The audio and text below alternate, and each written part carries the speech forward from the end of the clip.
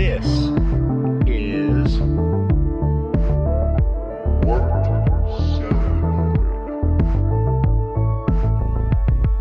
And without further ado, your hosts, Jack Rourke and Chandler Williams.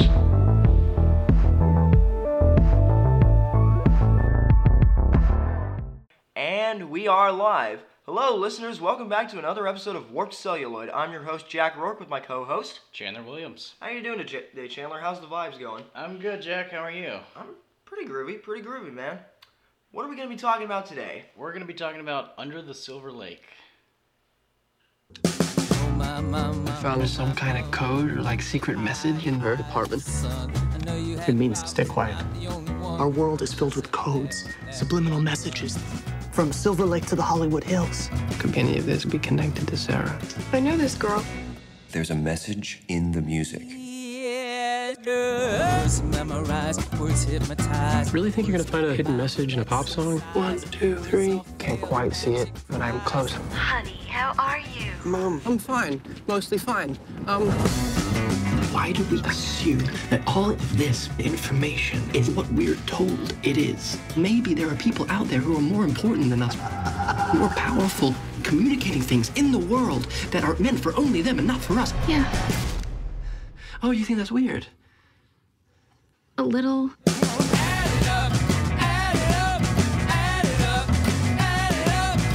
Welcome to Purgatory. Good to be here. You're living in a carnival, hoping to win a prize. What are you gonna win?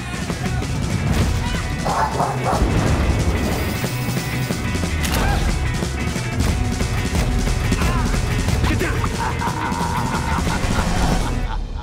Under the Silver Lake.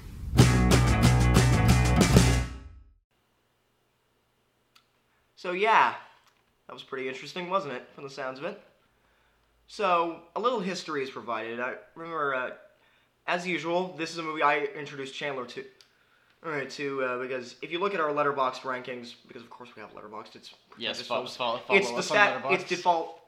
Yep, we'll read out our socials at the end of this, probably, maybe, if we remember. Anyway, back to the main topic at hand. As usual, I was the one who introduced Chandler to this, but this was long before this podcast was even an idea.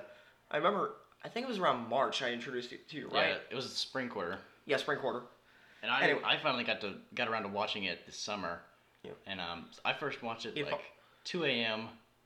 I watched it at 3 a.m. and Yeah. I just remember like a bag of nachos in front of me, just collapsing on the couch, let it wash over you. That's the best way I can. Yes. Some- I watched it. When I got done watching it that night, I watched it again as soon as I woke up that next morning because I just had to see it again. I had to reprocess. reprocess it. I remember that reminds me of a review of Inherent Vice from I think Screen Crush, where the guy writing was like, every ticket to Inherent Vice should come with either one of the following: or in a joint or another ticket to Inherent Vice. Yes. That seems like the same applies here. And we'll come back to Inherent Vice. Oh, definitely, because Yes. not just in comparison to this, but I think we could devote an entire episode to it. Absolutely. I know I devoted an entire essay to it for a class already, so. But anyways, this film spoke to me on so many levels. Yep. It did for me too. It was. I remember when I first saw it through not very great means. So here's the little interesting story about how this came to be. The movie was supposed to come out in June of 2018, roughly around the time that Jurassic World sequel did. Then out of nowhere, after a mixed reception at Cannes, it got pushed to Christmas. Then a little later, for other reasons, I'm not sure if it was just a crowded schedule, but they pushed it all the way back to April, and instead they just almost ditched the entire theatrical release, with barring a few minor screenings in New York and LA. For it is always New York and LA, and then just dumped it on digital. Sad, but at least we can see it now. I'll commend them for making it, if nothing else. I mean, yes, I was able to watch it. I actually bought it at Target. Yeah. And All right. I got the Blu-ray once it dropped. I was so happy I got a physical release, even though it's kind of bare bones. Yeah. Like they don't even have a director's commentary, if I'm certain. I Yeah. remember it was only like an interview with the composer, and maybe like a couple other things. Yeah. I don't even think they had the trailer on it. Which Yeah, is weird. they have a trailer. It's weird how bare bones DVD release. Like I just saw Upgrade on Blu-ray, which awesome movie and probably the best thing Blumhouse has ever put out up to this point. point. If you haven't seen Upgrade, go watch Upgrade. It's terrific as B-movie entertainment. But Under the Silver Lake is on Amazon Prime now. It's on Amazon Prime, and if you have Canopy, it's on there too. So is the rest of A24's library. Oh, really? Yep. Nice. Canopy's free if you just have a library card. You've got a ton of classic and art house films. No, they are not they are not sponsoring this episode. By the way, we just really, if we like something, we're gonna shout it out on here because we just want more people to check out these movies. Yes, and then they deserve more recognition. Yeah. They deserve some love, and you know what? We have a soapbox. It's our duty to stand on it and actually say, hey, check this out, support this, extra. Absolutely. Why did I just do the Paperboy thing? I don't even know why I did that. Anyway, I brought up Upgrade because there's pretty much, there's no double special features on that at all, period. I think the most is like if you plug in the digital copy, you get a director's commentary with Leigh Whannell, but that's it. It's so weird. It's odd to me that they... I would like to see a director's commentary with David Robert Mitchell. Oh, absolutely. He just seems like an interesting dude. Yep. Especially to make this. I wish we had more director's commentaries these days. Like, it seems like special features on DVDs are just a dying art. Absolutely. Because everything's all digital now. Yeah. All and even that... I remember one of the good things about the Criterion channel, which I wish I had right now. Sponsored by the Criterion. Sponsored by Criterion, because of course it is, because pretentious film students. I wish I could think of like one of those old 80s VHS jingles that we could stream on this, but my mind's going blank. I guarantee this movie will be on the Criterion. Maybe. I think Lionsgate is a bit iffy when it comes to the rights on that, so... Oh, really? That's unlikely. I know Netflix just did a deal with them to put out they just put out Roma back in... Actually, they're not putting out Roma for another 10 days. And then, The Irishman, Marriage Story. Marriage Story, and Atlantics, I think? It'd be cool if they put Dolomite as my name in there, because Dolomite as my name is fantastic. Oh, it is. It's so good to see Eddie Murphy looking like he cares in a movie again. He's so much fun. Like a pimp. Yeah. Oh, yeah. I couldn't see the Criterion release of that. Yeah. I mean, they do have Beyond the Valley of the Dolls in there, so... Speaking of Valley of the Dolls... This movie, and special features in general, this movie is packed with little extras, just the little deep background details just to keep your eye... More so than stuff like Repo Man, where it's like flesh out the world, where it is just sensory overload at times. But it's weird. I find it weird to call a movie sensory overload that's this languidly paced. Yes. Yep. Languid is the best word. Yeah, it's not exactly leisurely. It's like going on a very slow drive, but through a ghost town. But you keep noticing weird things. Like, hang on a second, that sign is that sign misspelled? You can't tell if it's because there's something actually wrong, or you're just tired from driving so much. I think it's a good way. It makes the movie feel longer, but I think it really works. Longer in a good way. Like, you want to just soak in all of it. Absolutely. There's so Take much. it all in. There's so much Stop to soak in. Stop and smell the roses. And there's so many small details that seemingly don't really matter. Oh yeah.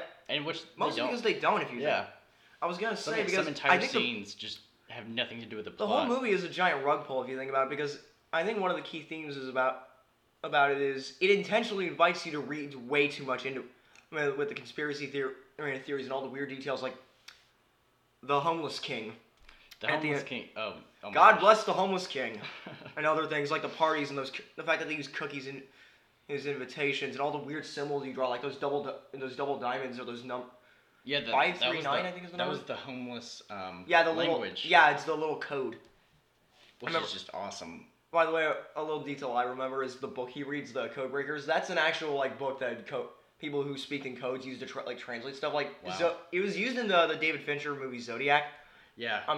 Whenever a director shows in their film, they're like, you should probably check this out. I didn't even know the book was that popular. I was like, I might actually try and find a copy now, but I don't think it's even in print anymore. It reminded me when I saw The Matrix and you see Simulacra and Simulation, a copy of that in The Matrix. It would be, I just realized it would be funny as hell if somewhere in Ready Player One there's a copy of Snow Crash lingering in the background, considering how much the book of Ready Player One cribs from that. I love Ready Player One, by the way. That was a really fun roller coaster of a movie. I actually have not seen it. I forgot the Blu-ray at home. I remember Snow Crash is the better book, by the way. It's got more to say about what a virtual reality would do to culture and pop culture, and whether or not that has any stake in the world. What's it called? Snow Crash. It's by Neil Stephenson. One of the great cyberpunk writers alongside William Gibson and Philip K. Dick, if I'm not mistaken, but I'm not sure if he strictly stuck to cyberpunk. What were we talking about again? Oh yeah, conspiracy theories and Yes. Under the Silver Lake. Yes. Like I remember. The sexual innuendos. Oh god, all the imagery So of that. many. And like they, The Playboy cover that keeps showing up. Like not only do they talk about sexual innuendos throughout the film is full of sexual innuendos. there's a very sleazy bent. Like there's a scene in particular that's been pointed out by a few people That's sleazy. I like to use it as an example for people who misunderstand the movie. Not in a ooh you just don't get it. I'm like I think we watch different movies because if you pay attention you'll know that it isn't the thing you're claiming it is. Which There's scene? it's the scene where Andrew Garfield and Topher Grace they're sitting on lawn chairs playing with a drone and there's this model actress they're basically spying on her because they're assholes. Yes. And she's like stripping her down. You think it's like oh maybe she's doing this for clientele and she stops, sits down, and just starts crying and they shut the Absolutely. laptop because they One of my favorite have scenes. a bit of humanity. That's common. There like that's saying something about the sleazy nature of Hollywood right now. Yes. We might have just cost ourselves the jobs by talking about it. Also, they talked about the supermodel. They mentioned Amazon. Really? I remember They I had, brought social commentary. I on brought up The Amazon. Irishman and oh god, it just reminded me of all the dumb shit that sprung up about Anna Paquin's character not getting a lot of dialogue or screen time. Even though if you watch the movie, it is a very specific choice to not have her speak a lot, and she's very important because of that. I'd argue the same is true of Riley Keough's role in this. She only shows up in like the first 20 minutes, 15 probably. Is she the girlfriend? Yeah, she's the girl that Andrew Garfield's character becomes obsessed with. Oh wait, the Sarah. Yes. Sarah. Okay. Yeah, she shows up a little bit at the beginning and then a little bit at the end. But that's about it. Yes. I think her role, which spoilers abound as per usual. I think her role is also indicative because her absence speaks volumes. Like this dude, he only talked to her for a night, but he's obsessed with her and trying to track her down. Yeah, because she does have like a pretty impactful like first couple scenes. Yeah. The only scenes she's in the beginning is like they're pretty Doesn't she have a impactful. dog named Coca-Cola? Yes, that's Dependables, Moonshine, and Sunshine. That's just one of the fantastic details of this film. The dog's named Coca-Cola. Oh boy. Yep. Beware the dog killer. Oh my God. gosh, that's That's the opening shot of the movie. It's just a girl wiping all that graffiti off of the window. Yes. That's very reminiscent of Donnie Darko, like the overhead shot, of the spray paint on the ground. Oh yeah. All the lingering on like graffiti and the way the camera is passively observing, but in a really fascinating way. Absolutely. And we'll get around to talking about Donnie Darko. Trust me, this Definitely. episode. I know our episodes of this podcast have been rather short, like 20 to 30 minutes, but we're probably going to get like an hour's worth of material out of just this movie because there's just so much to unpack. Yes. We could literally talk for like days. Yes. I would like to talk to David Robert Mitchell, just like at a bar. I'd love to get to know his creative process for this. Oh, I'm going to put a caveat here. I don't like this trend in film fan these days to label anyone who puts out a pretty good debut or second feature as an instant genius that's going to be one of the best of their time because it always feels like jumping the gun. Not that I'm not trying to do this to downplay or piddle on people's talent. I'm just saying like let's take it slow. Because they could be a one-hit wonder, which or maybe just take it slow. Like don't because it builds up all these expectations and anything that. The problem is everything's a 0 or a 10 these days. Yeah. These days where it's either awful or a masterpiece, and most people forget that most movies are either okay or pretty good, and the truly awful or the truly exceptional are the ones that stand out and become classics in our mind. I agree. Richard Kelly. It's funny you bring up Richard Kelly because I remember one of the biggest things I've heard brought up to this is not Donnie Darko. It's his second movie that arguably tanked his career. Yes. Southland Tales is the one I keep hearing. Yep. Which I haven't seen yet, but isn't The Rock in it? Yeah, The Rock is in it. So is Sarah Michelle Gellar and Sean William Scott. And it looks like a found footage type. Is it found footage? Because I've heard it's. I've seen one. It's really weird. It looks like handheld. I heard it's weird in a very specific and pretentious way, which makes me I almost might check it out just as a curiosity object. Yeah. Like a carnival freak. No, but I've always wanted to tread lightly with that kind of thing. I would consider Richard Kelly a one-hit wonder, though. Kind of. I mean, he did. Has he done anything this decade? Because I remember the last thing he did, that to my memory, was a thriller with Cameron Diaz called The Box that was based on a Richard Matheson story. Yeah, I think it was a remake. Was it good? I heard it was okay. I'd like to see him work again because I mean, compared to Donnie Darko, nothing is. yeah.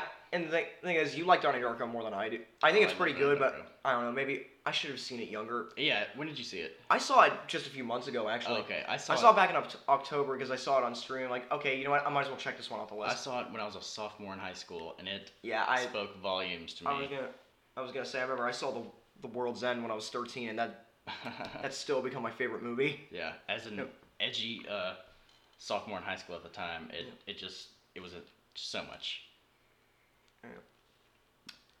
Back to Under the Silver Lake. There's a lot of things this movie's been getting compared to. Some of which are accurate, some of which I don't think are. Like Southland Tales, was going to be inevitable. I think even if it's not really a story, it does have kind of a similar. How did this get made with this much resources behind it?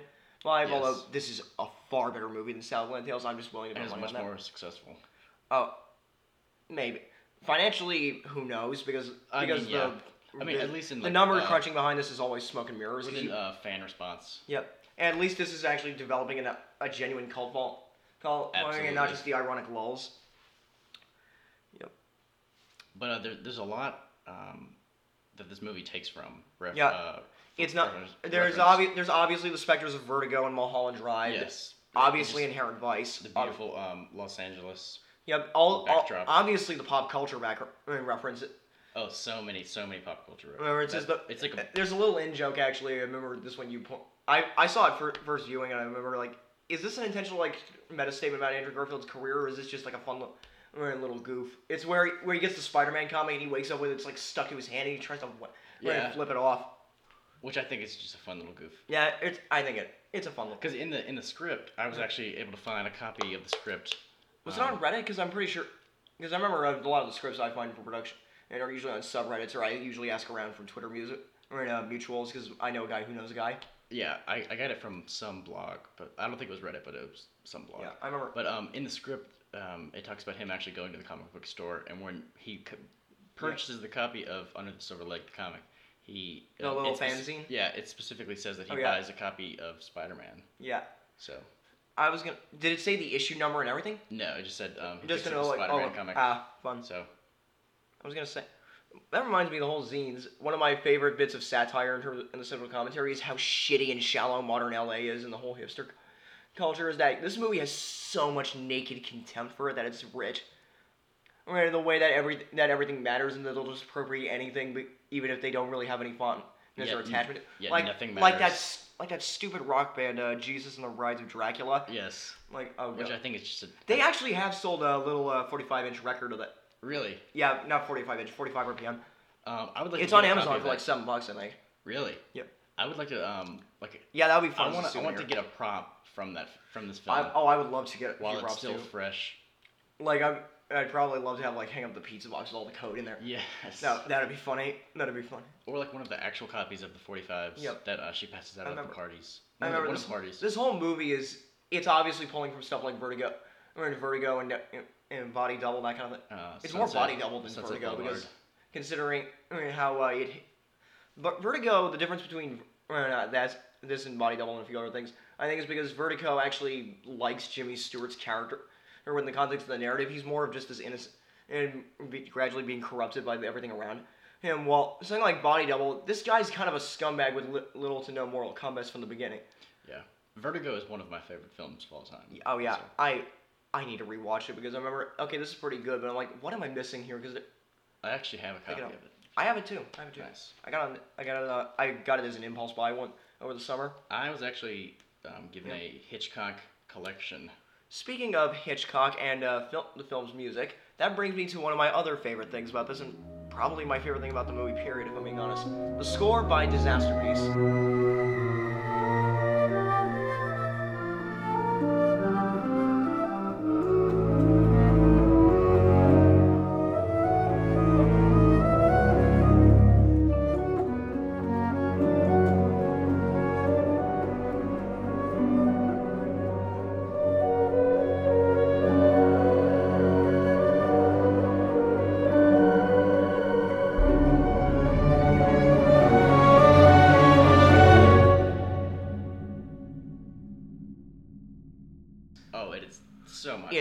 it's the best way I can describe it is if It Follows was him playing with his own inner John Carpenter and infusing it with like chiptune and modern touches. This is him playing with Bernard Herrmann, but adding like horror movie cues and like Super Nintendo sounds and really just like playing with it. It makes it feel like a 50s movie. Well, it feels like a weird fever dream of 50s movies where the late night of MTV and Super Nintendo and a stack of video store rentals from the really cheap end of the horror section, like the slasher knockoffs like Blood Diner, hell, even Body Double, even though that was a De Palma movie, and De Palma is king around these parts. The score is always constant. It hardly ever stops. Yeah.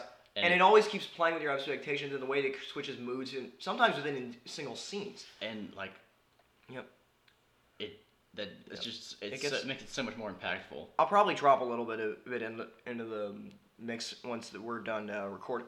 Yeah, recording. But nice. Suffice to say, you should check it out if you have an affinity for film music. It's also nice because I've been listening to Disaster Beast since high school. I discovered his stuff almost entirely because of It Follows. Well, this guy mostly does chiptune, synthwave. No, not synthwave, more electronic pieces. The reason he got so much notoriety was because he did the score for the game Fez, which I finally played. That game is my zen. Speaking of It Follows, yep. You can see a lot of Mitchell's directorial hallmarks. Absolutely, and like the slow track ends. And I mentioned that I don't like talking about a director or like up and coming directors is like the next big thing because I think it's often overhyped and does damage to them as well as our own perceptions. I think I'm gonna break that rule because I think if David Robert Mitchell keeps this up, he might become one of my, because I'm fascinated by the way this guy not even the technical stuff, but the way he handles the ideas of youth in movies so uniquely and just a way it's so tuned into now. Like It Follows, a movie that sums up a lot of fears of young people and like the way we mature, the way we eventually lose our innocence. How do we change? How do we change? How do we survive? How do we cope with the inevitability of some things?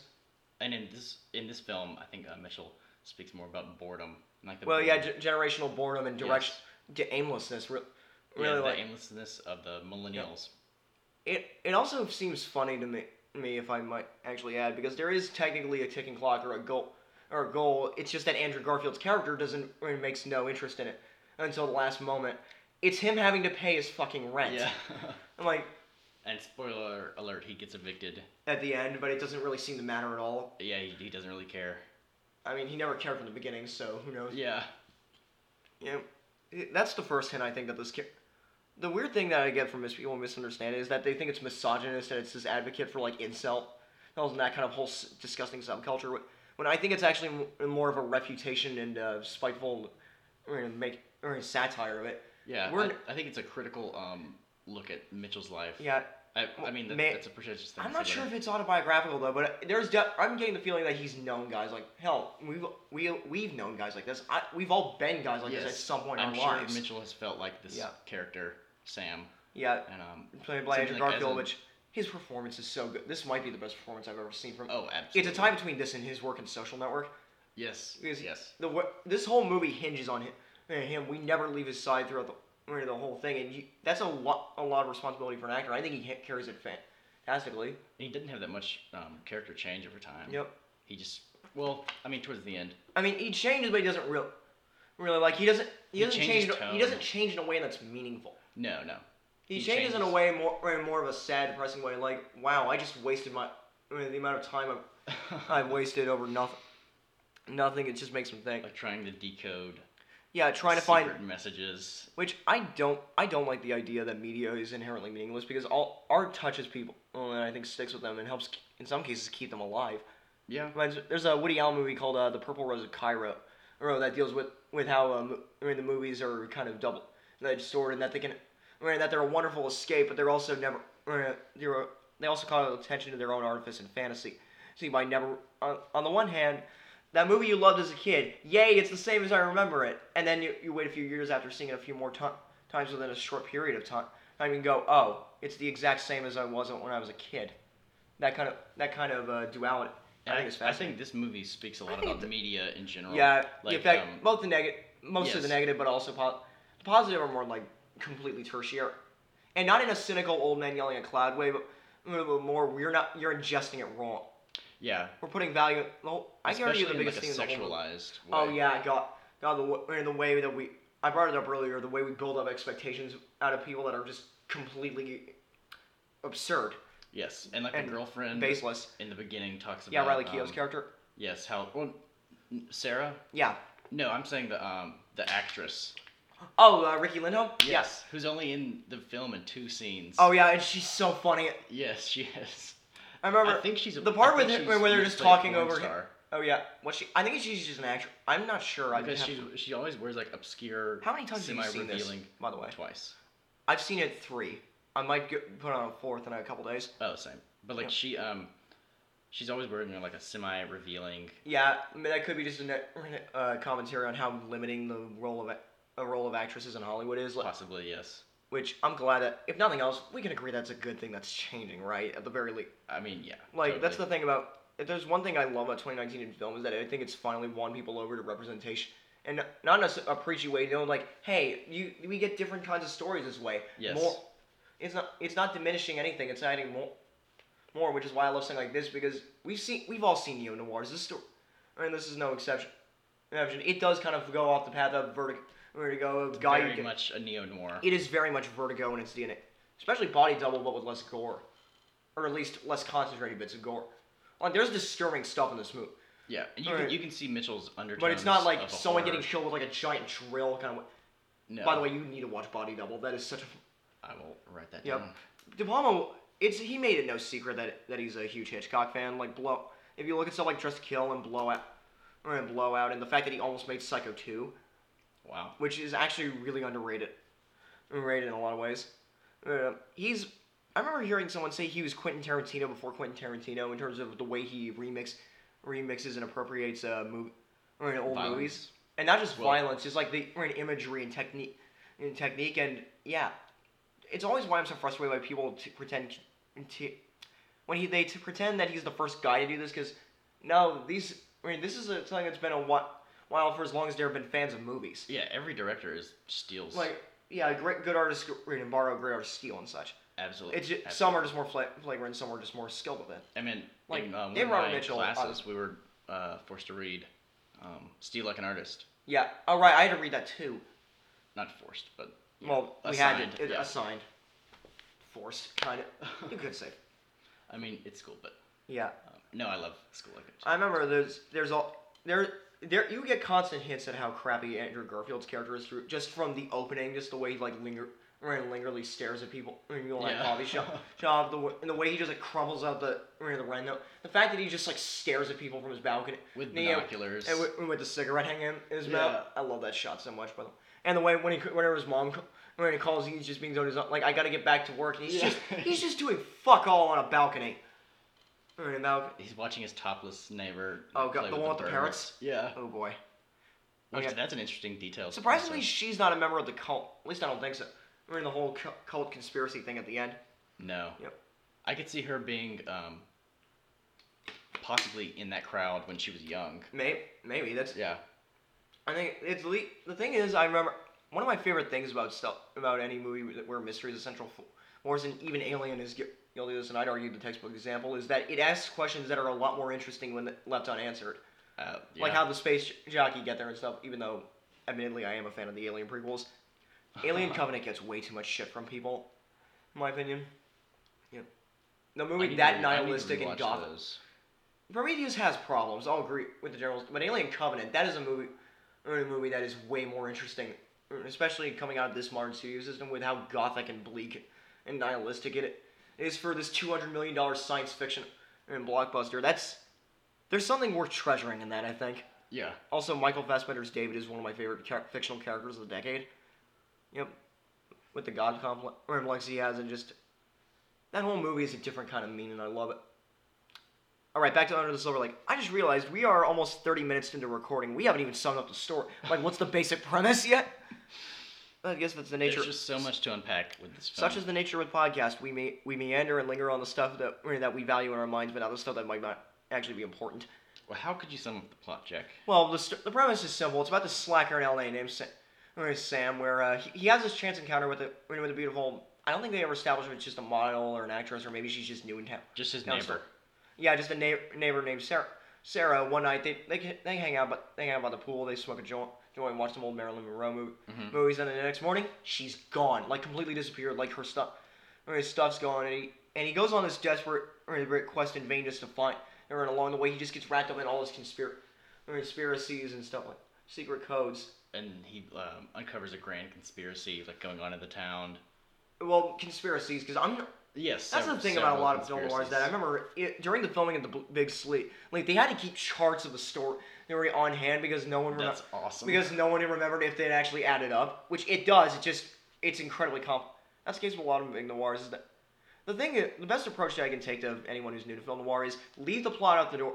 Don't pretend it matters, but don't make that your primary hang up. Watch it for the characters. Watch it for the world and everything in between. The plot is more secondary.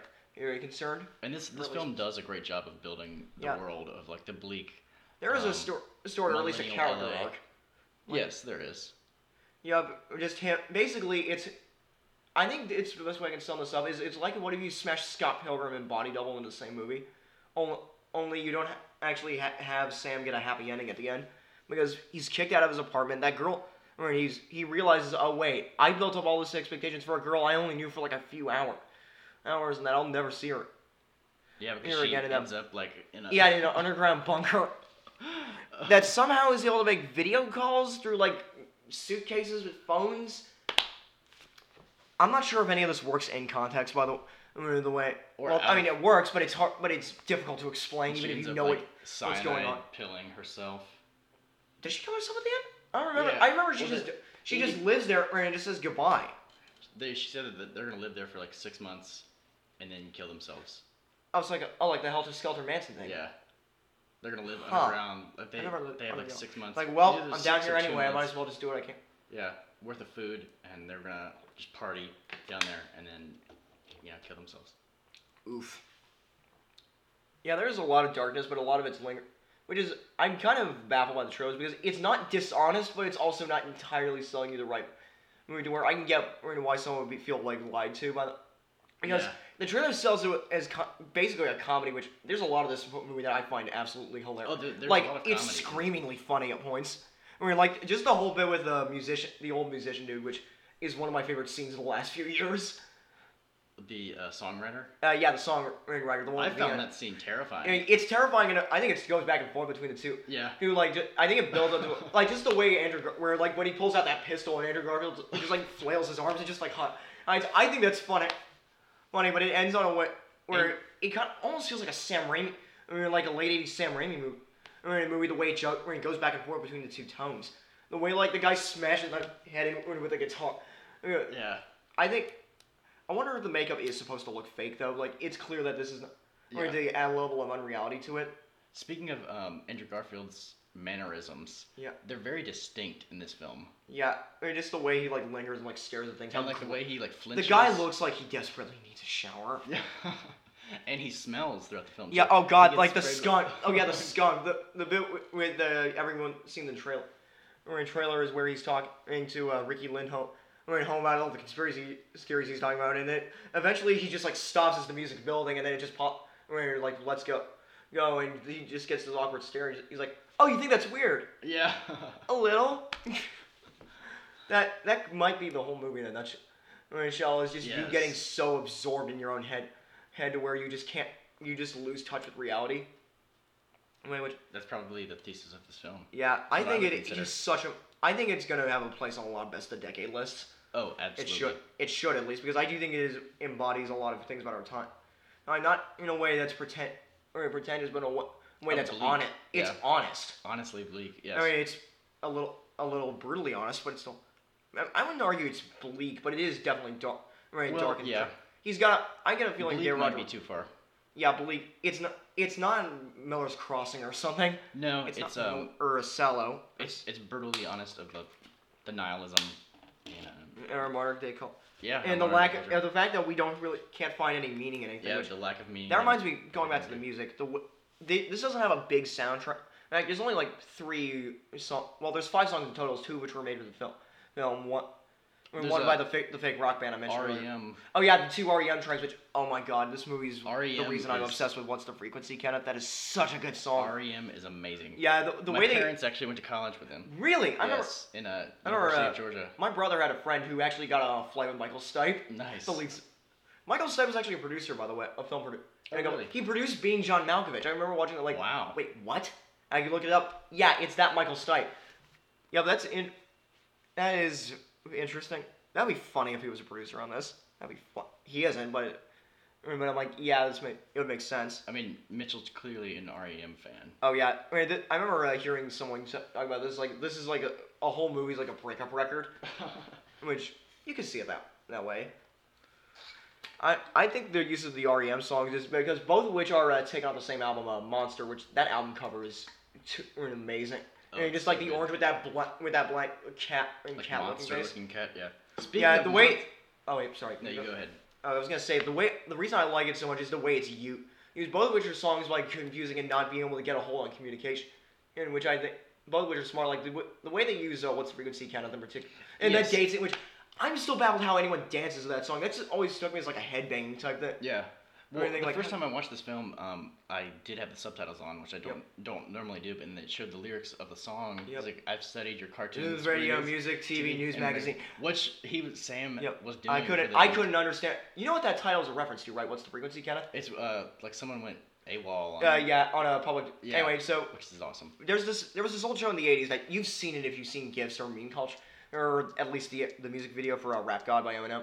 It's Max Headroom, and there was this dude who on some, I think it was a UHF station in Chicago or somewhere in Illinois, where he was wearing a Max Headroom mask and he just rants incoherently, and like I don't think there's a proper translation of it. No, He but says, at one like, point, what's the frequency? Yes, what's- that's one what's of the frequency, And Kenneth? at one point, he like shows his ass to the camera, and then the signal comes out. No one knows who pulled that to this day. It's one of those unsolved mysteries. I think. But anyway, speaking of I think- monster, Yeah, the album. There is a monster in this film, the owl. Oh god, the owl lady. There's multiple monsters. Like the dog. There's the dog killer. There's the owl lady, the homeless king, arguably, randomly the whole cult at Serapol, and with the songwriter from earlier, which god, the amount of rights they had to clear for that is just making my head spin. I mean, just like with the music, The owl lady, the one that scene thing scared that the plays. shit out of me. I mean, I want to say that I do think the darkness in this movie does get overplayed, but certain scenes, it is straight up horror. The owl lady, Yes. like just the way it's shot with the lightning, and the fact that he's the trapped in one this shot- other guy's home, like the guy who writes the Under the Silver Lake zine. Where Yes. he meets with them in like this little bunk, like crawl space, like bunk, where he's just watching the security cameras, and you can't even tell if what he's seeing is in his own head. And you see the owl lady. It's legitimately suspenseful. Like I was like, yeah. Especially watching this late at night is such a I perfect. really time. enjoy the like the illustrated animations. Oh yeah, of the that. animations. I like when they do that. I mean, yeah, Yes. that's for, And and it was integrated used really well. just enough. Yep. There's the effects in this movie are really good too. Like except for one bit where it's the scene where he's in that there's a news report earlier in the movie where they mentioned that an actress has been kidnapped, or the daughter of some rich dude. One thing leads to another. Andrew Garfield finds it, and they try to avoid some sort of hired guns or something. Police, FBI. I don't know what they are, but point is they shoot and kill her, but she drowns. But it's obviously a CGI. Yeah. I can't tell if that's designed to look uncanny valley or not, but it does kind of. And that scene, something wrong.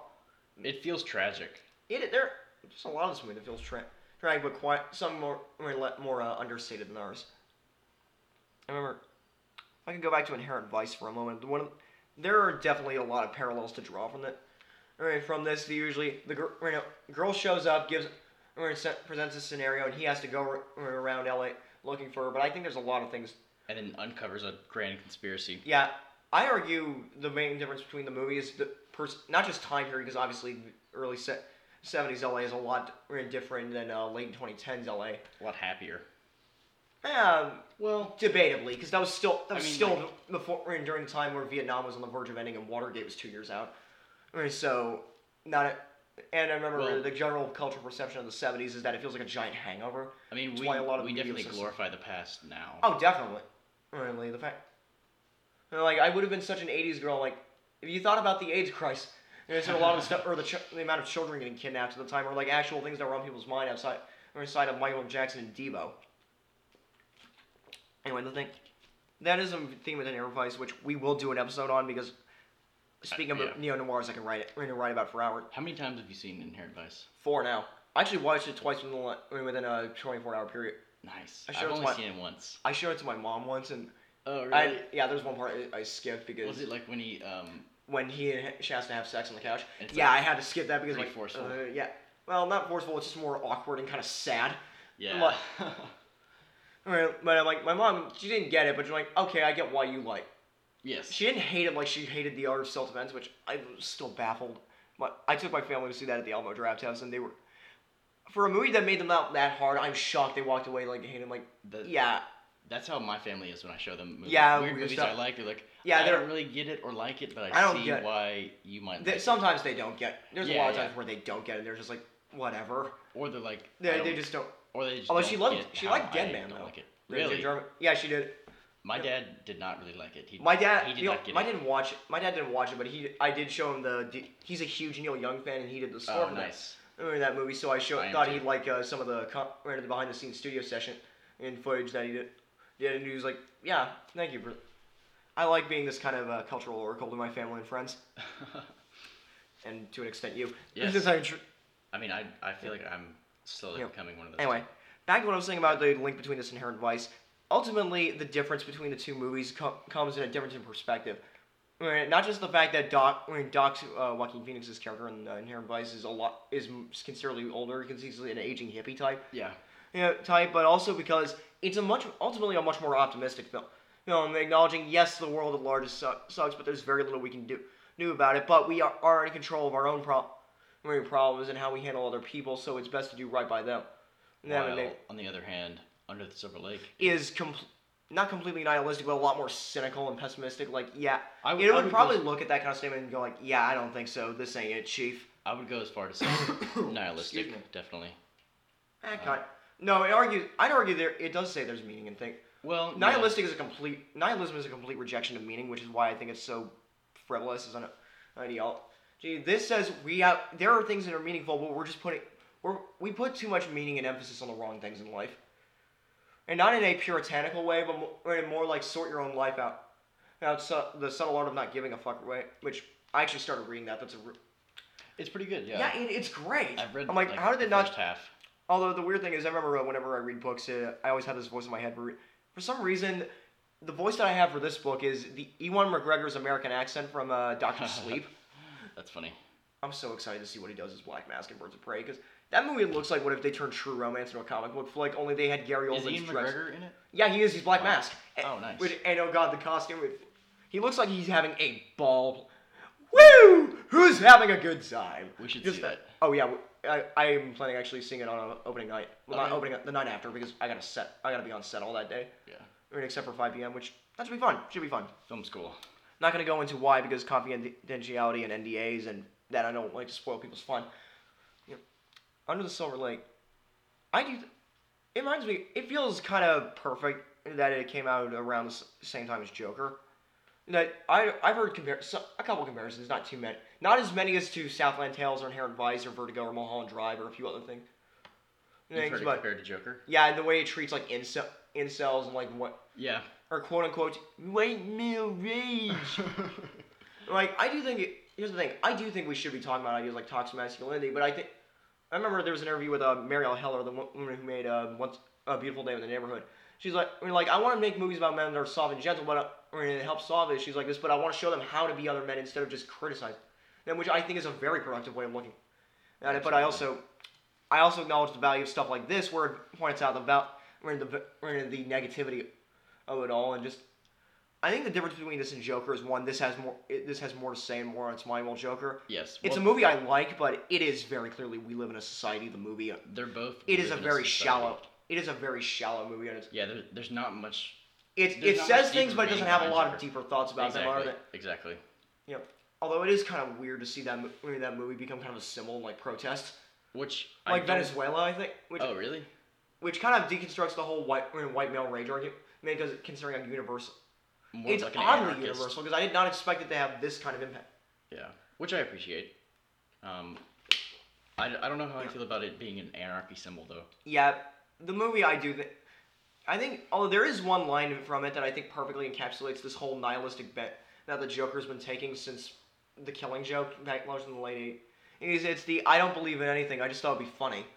I think that sums up, which I'm getting. Here's the thing: the Joker is one of my favorite characters. Period. Yeah, but I agree. Same. I'm annoyed. I'm kind of annoyed that this is all we can do with him. That nowadays is the whole. It gets old, and that's why I've kind of fallen out of favor with Heath Ledger's brilliant performance to be sure, but I'm kind of tired of seeing it everywhere and being reduced to nothing. Like the idea of people using like actual quotes from this just makes me roll my eyes. So it's like when like Dude Bros use quotes from like Scarface or Fight Club or now Rick and Morty. Yeah. Although there is one quote. There's only one quote from Rick that I actually would bother to use in an argument. Your boos mean nothing, for I've seen what makes you cheer. That is the only thing. Other than that, it's complete nihilistic, smug, obsessed with your own bullshit reasoning. Or like nothing matters. Let's go watch TV. Which, maybe. Yeah. Because I think the problem is, yes, the universe has no inherent meaning, but it's the reason we survive and we keep doing is because we make up our own meaning, and that's what's important. I bet David Mitchell is a fan of Rick and Morty. Probably. Like, who isn't these days? Yeah. I mean, it's a great show. I mean, yeah, but it's also obscenely popular to where being a fan of it is not really surprising. And it's kind of obnoxious. Yeah, that's bound to happen with anything that's overexposed. That's just bound.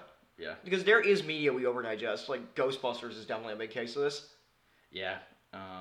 What else? Like the Marvel Cinematic Universe. Obviously, in which, oh god, every story I've been reading about that Doctor Strange sequel ever since Scott Derrickson left the project has just made my it makes me feel like I'm getting a brain aneurysm.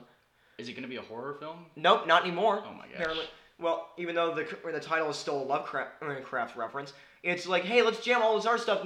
Here's the thing: it's not even like it's other magic users to where it's just make a Doctor Strange movie. You can make cool stuff with it. Look at the original Steve Ditko and Jem Steranko and all those psychedelic art from the 60s. Make a movie like that. Now, get someone with an experimental vision. Like, you can still make an action movie and it'll still make money, but get creative with it. Then make a Doctor Strange movie and actually take some risk. Have a set of balls. It's probably just going to be another Marvel movie. Yeah, it's probably just going to be so... With, like, witty comedy. And here's the thing. I like what they do. Here's the thing. They showed they can do Doctor Strange right with the first one. Because they got the way they did the Dark Dimension was perfect. I have no problems. Like, you can make these movies look colorful and fun. And the thing is, now they got the origin out of the way, you can do so much with this character. I remember, reminds me of, actually, I remember when I saw fake posters for, like, what if old classic Hollywood filmmakers or actors did superhero movies. Like, one I saw was, like, a Doctor Strange movie directed by Alejandro Jodorowsky, starring David Bowie. Like, that would be... God, awesome. I wish that was real. That would be amazing. I want someone like this will never happen because the vision... Someone like Panos Cosmatos doing Doctor Strange. That, especially after Mandy, that'd be a head trip right there. Anyways. Back to Under the Silver Lake, which... we're already running at 45 minutes. I mean, it's probably going to be shorter because we're probably going to cut a few things out here and there. Maybe some white noise, maybe add a few other things. But, yeah, we've been talking, but... almost longer than both episodes we recorded up to. Well, now combined. It's kind of fun. How do you feel about the ending? I'm fine with the end. I mean, I'm kind of glad. Actually, it reminds me going back to the REM stuff. Which I think that's probably the best needle drop in the whole movie is the way it ends on Strange Currencies because it's about the song itself. If you pay attention to the lyrics, is about how this guy is just confused by mixed signals and a breakup he's went through with his girlfriend. How he feels hurt, but just more or less confused and directionless. Yeah. I think it's a perfect... thematically, it sums it up. It does. And it's such a good note to end the movie on. It's a great last shot, too. Okay. Is it the one on the wall with the little symbol that means keep quiet or something? That's the second to last. It's the one where it looks back at him through the blinds, and he's like, has his shirt off after having sex with the bird lady. Oh, God, right. Just yes. Even this made me look at like, oh, Jesus. Just watching him masturbate. Like that. There's several scenes of him masturbating. Well, not that many, but it's not less the scene. There's more than one. The amount of scenes, more like the way it's it's intense. Like it feels like something you shouldn't be seeing. Yeah. When you're like watching someone. Like it's way too in. It's like there's I think distance is good for people in relation. I'm sorry to get off that topic into real life stuff, but there's a reason that we don't know so about people. It's fine not to know everything about them because we'll We'll think it changes it for the word. Like, oh wait, it'll change the way we think of them for the worse. Case in point. And so we seeing someone too close. Maybe there is a good thing about not seeing someone completely. We slowly start to feel more. Or there is a difference between being outright dishonest. I mean, yeah. Which speaking of A24, we start to feel A24 less movies, of Uncut Sam's Gems, character. I think explores this, like the way we think we know someone. I remember the Safdie brothers in an interview. They said they wrote the movie as what if Goodfellas took place from the perspective of the dude who owned that hair salon or that records store who's constantly getting pressured by mob money. Just how stressful and panic-inducing it would be to be that one guy just like bouncing around from place to place. Which I think Uncut Gems is also going to be one of the best movies of the decade in terms of its place in place, but also so just how unique it feels as a crime. Because I can't say I've ever seen a crime movie like Uncut Gems. It doesn't shock me at all that the Safdie brothers are fans of stuff like After Hours. By the way, around the time Good Time came out, they were announced to do a remake of 48 Hours, probably my favorite buddy cop movie, and I couldn't imagine two better talents, and I hope they're still making that, because that would be amazing. And they said they're going to try and play fast and loose at the premise and do something more modern with it, which makes me even more excited, because that's what a remake should be. It should be a reimagining. Which, like, for better or for worse, Rob Zombie's version of the Halloween movies, which, love them or hate them, they're interesting. Especially Halloween 2, which, wow, there's some weird stuff in that. Sorry about the coughing. I've had like a cold for a couple days. No, it's all good. I do love the scenes in this film where he's like trying to the camera work too. Where he's trying to code all these conspiracies. Oh yeah, the way his like apartment gets littered, and then even his one friend Topher Grace, who only gets credited as Man at Bar. I like how I like how Andrew Garfield and Riley Keough are the only people credited with like proper character names, and the rest are very entirely descriptive, like the homeless king or Man at Bar or the actress. Or, yeah. Do you think there's any like hints of like a fantasy world, like the fact that when he goes to that party on the rooftop, he's like welcome to purgatory? Yeah, I mean like maybe that's just again reaching too deep. I think there's stuff like that is intentionally left. Just okay, it puts it out on the table and doesn't mention it, which any other case would probably be the sign of a bad movie because that. And like the chess parties. It's like Chekhov. I say this because of the Chekhov's gun quote, right? If you put a gun on stage, you better well go off. Yes. Yeah, like if you set something up, you have to pay it off. Oh, but I'm fine with that as long as it's done in a way that's smart, like this. Like it's okay to break the rules, just do it with good reason, and I think this movie has plenty. How many notes did you take? Like I remember, this is probably the most I've seen from you. You filled an entire page. Half of these notes are just movies I've heard you talk about that. Yeah, you're like writing out stuff to put on the watch list. Like, okay, I'll add that to the queue. Okay, remember we talked about that. I remember. What else do you want to talk about? I think this is a movie. Here's the thing. I think this is a movie about you because Dan Robert Mitchell at least has to be in his 30s, so I'm not sure he's probably more of a Gen Xer than a millennial, but I think the two generations are so similar in terms of their culture.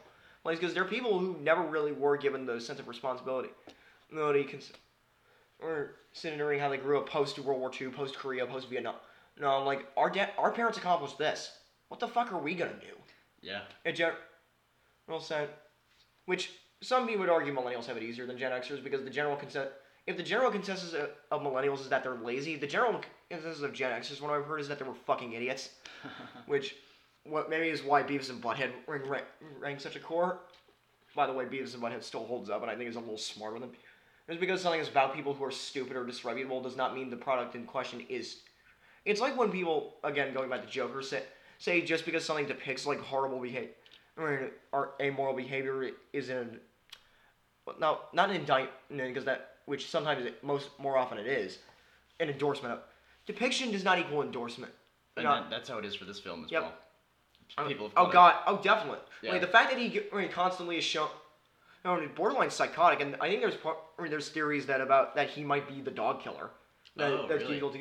About considering how he always has the little when he sees Coca-Cola gives her a little treat in the beginning, the fact that they generally have similar physical physiques, and he never really heard about the sketchy way he acts about it. That's a very big maybe. It's probably a reach. I mean, yeah. I like that the dog killer is there, like just the mythos of this film. Yeah. Here's the thing. The LA in this movie, I talked about how LA and Vegas are similar in a lot of even though I've obviously spent more time in Vegas because that's where I grown up. This is a world that I've always heard hearsay about because like the world of zines and coffee shops and rooftop screenings on 16 millimeter, like that kind of hipster paradise. It's always something I've heard from podcasts. And like the Sunset Drives and Sunset Boulevard. Yeah, I've never been to LA, so all I've seen. I've never spent more than a week in LA. I've never been to California in general, but all that I've seen of California has been through film. A lot of it is just through secondhand. Yeah. As an observer, not a direct participant. And for the most part, glorified. Oh, definitely glorified. A lot of things are glorified about LA. And California in general. Like, I'm not sure if I really want to live in San Francisco just because of the traffic and the amount of pollution. Yeah. Supposedly they get the smog from like China. Yep. I wanted to go. Actually, I probably mentioned this earlier, but I'm not sure how. Considering how long we've been running this for, I don't remember how in depth we went into David Robert Mitchell in terms of how I think he does have a really unique voice in terms of it, because the way he handles story about young people is that he gets in the state of mind, the constant, not only the state of flux that you feel, the fears, the anxiety, the anxieties, the way we process the world, the way we find our comforts, the way we. I think that's kind of fascinating and worth talking about. Yeah, I mean he does that. He shows that well through Sam's character. Yeah, I mean, these are people obsessed with relatively old media, but they're still of their time in terms of attitude and perspective. News and fashion state. Mm-hmm. Like I know people at this college that look like Sam in this. Yep, or any of the other people in this. Like, I feel like Sam at times. I think we all do. I do. Like even though we don't want to admit it, but sometimes we do. Yes. Sometimes better. Like I'm never gonna punch a kid just because they did sketch graffiti with keys in my car. I mean, I'm not gonna. I would definitely consider it.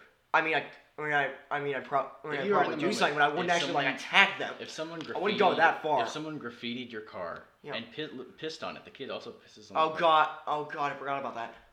Okay, there's so much little thing. Did the kids seem like drunk? I think the kids are only like 13. Yeah, they were young, but like they were like for some reason they appeared to be drunk. Yeah, maybe, who knows?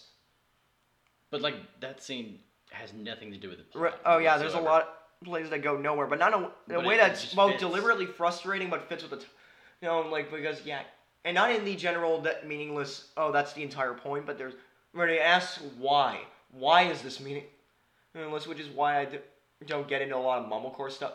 I'm like, oh, it's just everyday life. Like, okay, fine, realism is nice, but you have to have a broader point to make, or at least something else. Yeah. Like, have something underneath it. You got a decent foundation. Now build something on that foundation. Let's see. Also, just a little geeky thing about the soundtrack. The song that used to open is a song I loved in high school, Never Mind Love by The Association, which... Is it me or is it weird that that hasn't shown up in like a Wes Anderson movie yet? Because that sounds like something that should be in like The Life Aquatic or The Royal Tenenbaums. I like how it would fit that vibe so well. I like how Wes Anderson deals with music in his films. Like The Life Aquatic, that's the movie that and Guardians of the Galaxy coming out. I saw that those two at relatively the same time, and that's the movie that got me obsessed with. Both of those are why I was so obsessed with Bowie in high school. Why I'm still obsessed with Bowie's music now. With Wes Anderson, he'll have songs from only one artist. I remember it's the Beach Boys. It's mostly the Beach Boys and Fantastic Mr. Fox. It's David Bowie and The Life Aquatic. What are it? Because I haven't seen Royal Tenenbaums. Darjeeling Limited. It's Darjeeling. Darjeeling. That is such a really? hard. That is such a hard word to say. I mean, yes, the Darjeeling. Darjeeling. It's only the Kinks. Oh, it is nice. Mm-hmm. I still got to catch up with some. I'm like, did you hear Grand Budapest Hotel's finally getting in the Criterion? Which, yeah, that's nice. Yes, I mean they love Wes Anderson. Yeah, there's a certain movie they just added back in December that I've wanted to see for 5 years now, but I'm making it a priority because of the podcast. Yeah, because I think it fits the bill. But this science fiction epic that still uses music from like U2, Brian Eno, and the Talking Heads, starring William Hurt, called Until the End of the World. It's quote-unquote the ultimate road movie, and it runs over 4 hours. And not in the artsy empire where nothing happening, but more it gives you a span, like it feels like an epic. Yeah. Like, it seems like something that is exactly 100% my kind of thing. Yes. Like, I finally checked out Wings of Desire, the film Vin Vendors in the late 80s about an angel, which it has one of my favorite. It's a movie that I'm still not my favorite of his, but there's one of my shot in there that's so lovely. You know, just him standing on that roof on top of the. I think it's like a bird or a gargoyle statue or something. Just him looking over the city. It's such an atmospheric shot. It's just wow. You could write an entire paper just on that image. There's several shots like this in this film as Oh well. yeah, totally. Who was the cinematographer? Mike Galickas, I think he also shot Split and Glass for M. Night Shyamalan. He also shot It Follows for David Robert Mitchell. He also just shot Us for Jordan Peele. Really? Yeah, but like the guy's found a way of getting around, which is good because the guy is so skilled at what it. He's one of my favorite DPs up and coming right now. I can't wait to see what he does next. I can see his style throughout those Yeah, films that you just listed.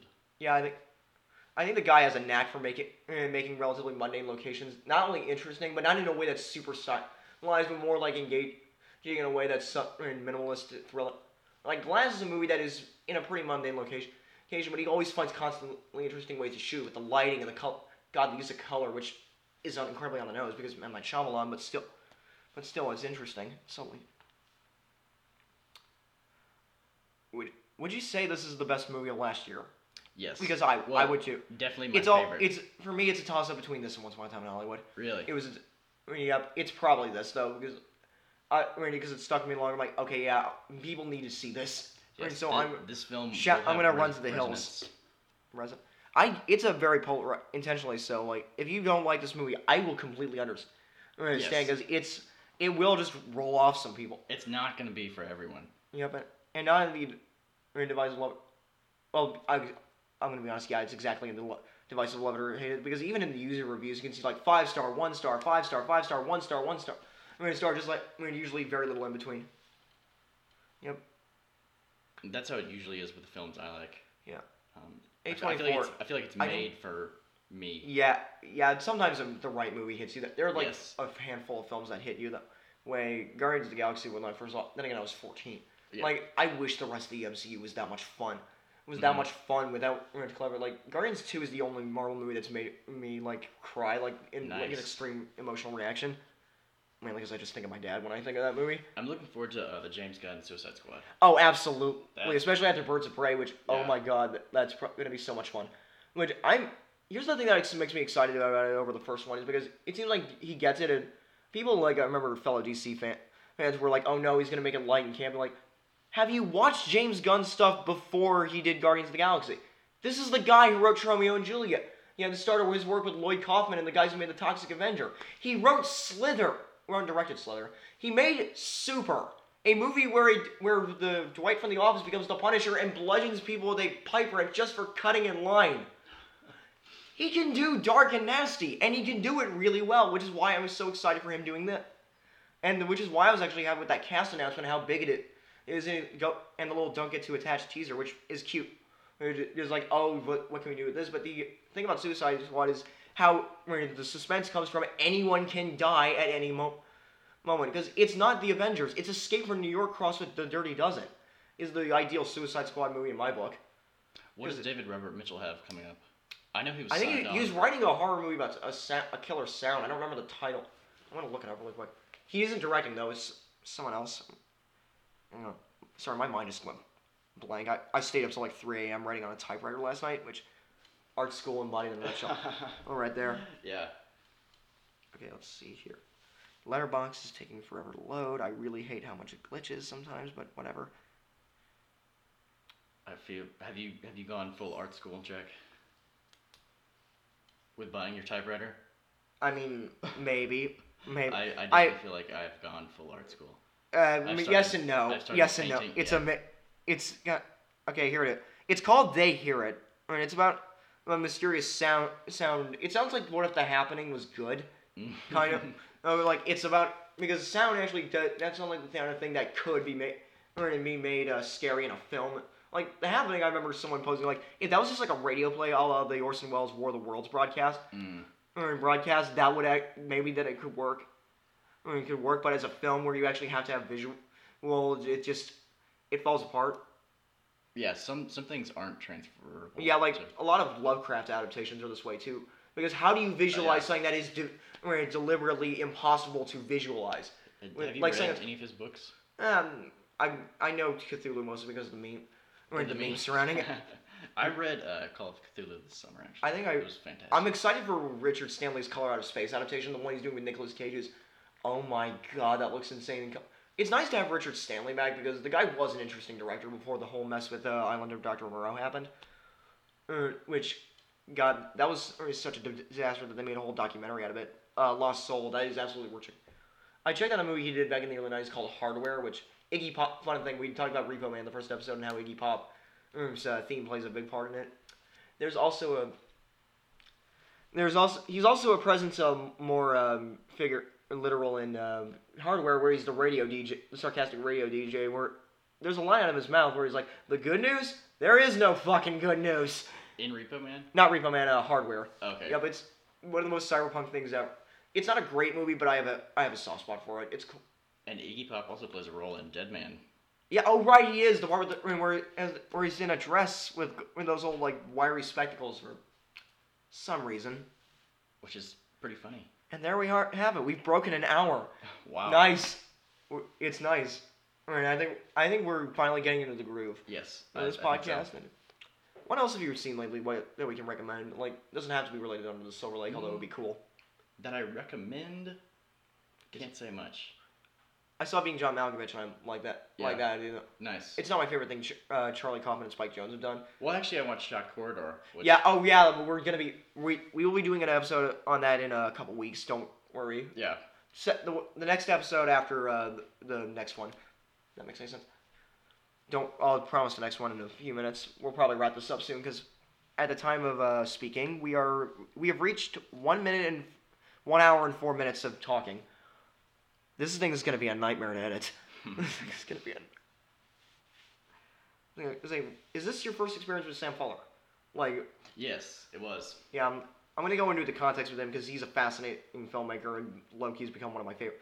It's just because of his work ethic and the unique history around. That'll be an interesting podcast. It's gonna be a great conversation. I can't wait to talk about that. Anyways, back to Under the Silver Lake and general conclusion, which I realized I need to start sticking a bumper at the end of this where we stick our maybe the socials, but also where we can find us. So I'll just do that right now. You can find Warped Celluloid on iTunes, Spotify, and YouTube. Although I need to update the YouTube with the video version of our Wizards episode. That is like a week late at this point. I need to get better at that. I need to schedule this stuff. The entire episode. No, I literally. The only way it works is I just get a still from the movie, turn it black and white, and then add like a waveform in front of it, and then boom. Yeah. That's how most people add podcasts on YouTube. Because it's still visually dynamic, but you don't have to put too much into it. I'm gonna give out my Letterbox. You can find me at Letterbox at just search the name Jack Rourke, and you can find him Chandler Williams. Yeah. The nice thing about there's no nice thing about searching for people, on there is that you can just find them, or you can just find them based on a name. You don't have to memorize it. Anyway, we are not. The podcast itself isn't the most active on social media, but we do have a Twitter, and that would be. I can't believe I haven't memorized that handle. Okay, here we go. We are just simply at Warped Celluloid. Yep. So it's not like it's going to be too much of a search to find us. Oh, sick! I just read something cool. Apparently, they're bringing back one of the guys from the first Mission Impossible in the next one. Nice. Yeah, but I can't remember. Another Mission Impossible. Which I'm fine with because these movies are the thing. I've dubbed them the Thinking Man's Fast and Furious, which I get the kind of. I kind of get, and I'm kind of baffled by the love those movies have been getting. How we circumvent them, but they're just never been for me. I've always associated with them with those guys, those douchebags I knew in high school who were really way too obsessed with cars. But Mission Impossible, sports. Okay, I can get behind Mission Impossible. I can get behind. Tom Cruise is willing to die for our entertainment. That is respectable. Divorced from the context, I think that's something we should at least commend him for. I mean, yes. I'm definitely going to rewatch Under the Silver Lake. We've been talking about this for an hour at this point, and there's still probably stuff we haven't. Oh, yes. I'm thinking stuff we've missed. To where I'm legitimately thinking about creating a part 2 where we just rewatch it and write down even more stuff we haven't talked about yet. I mean, it might. I'm not promising that, by the way, but it could happen. So I could definitely see that happening. Anyways. Far out. This has been another episode of Warped Celluloid. Thanks for listening. I'm Jack Rourke. Chandler Williams. Have a good one, and remember, always fly casual.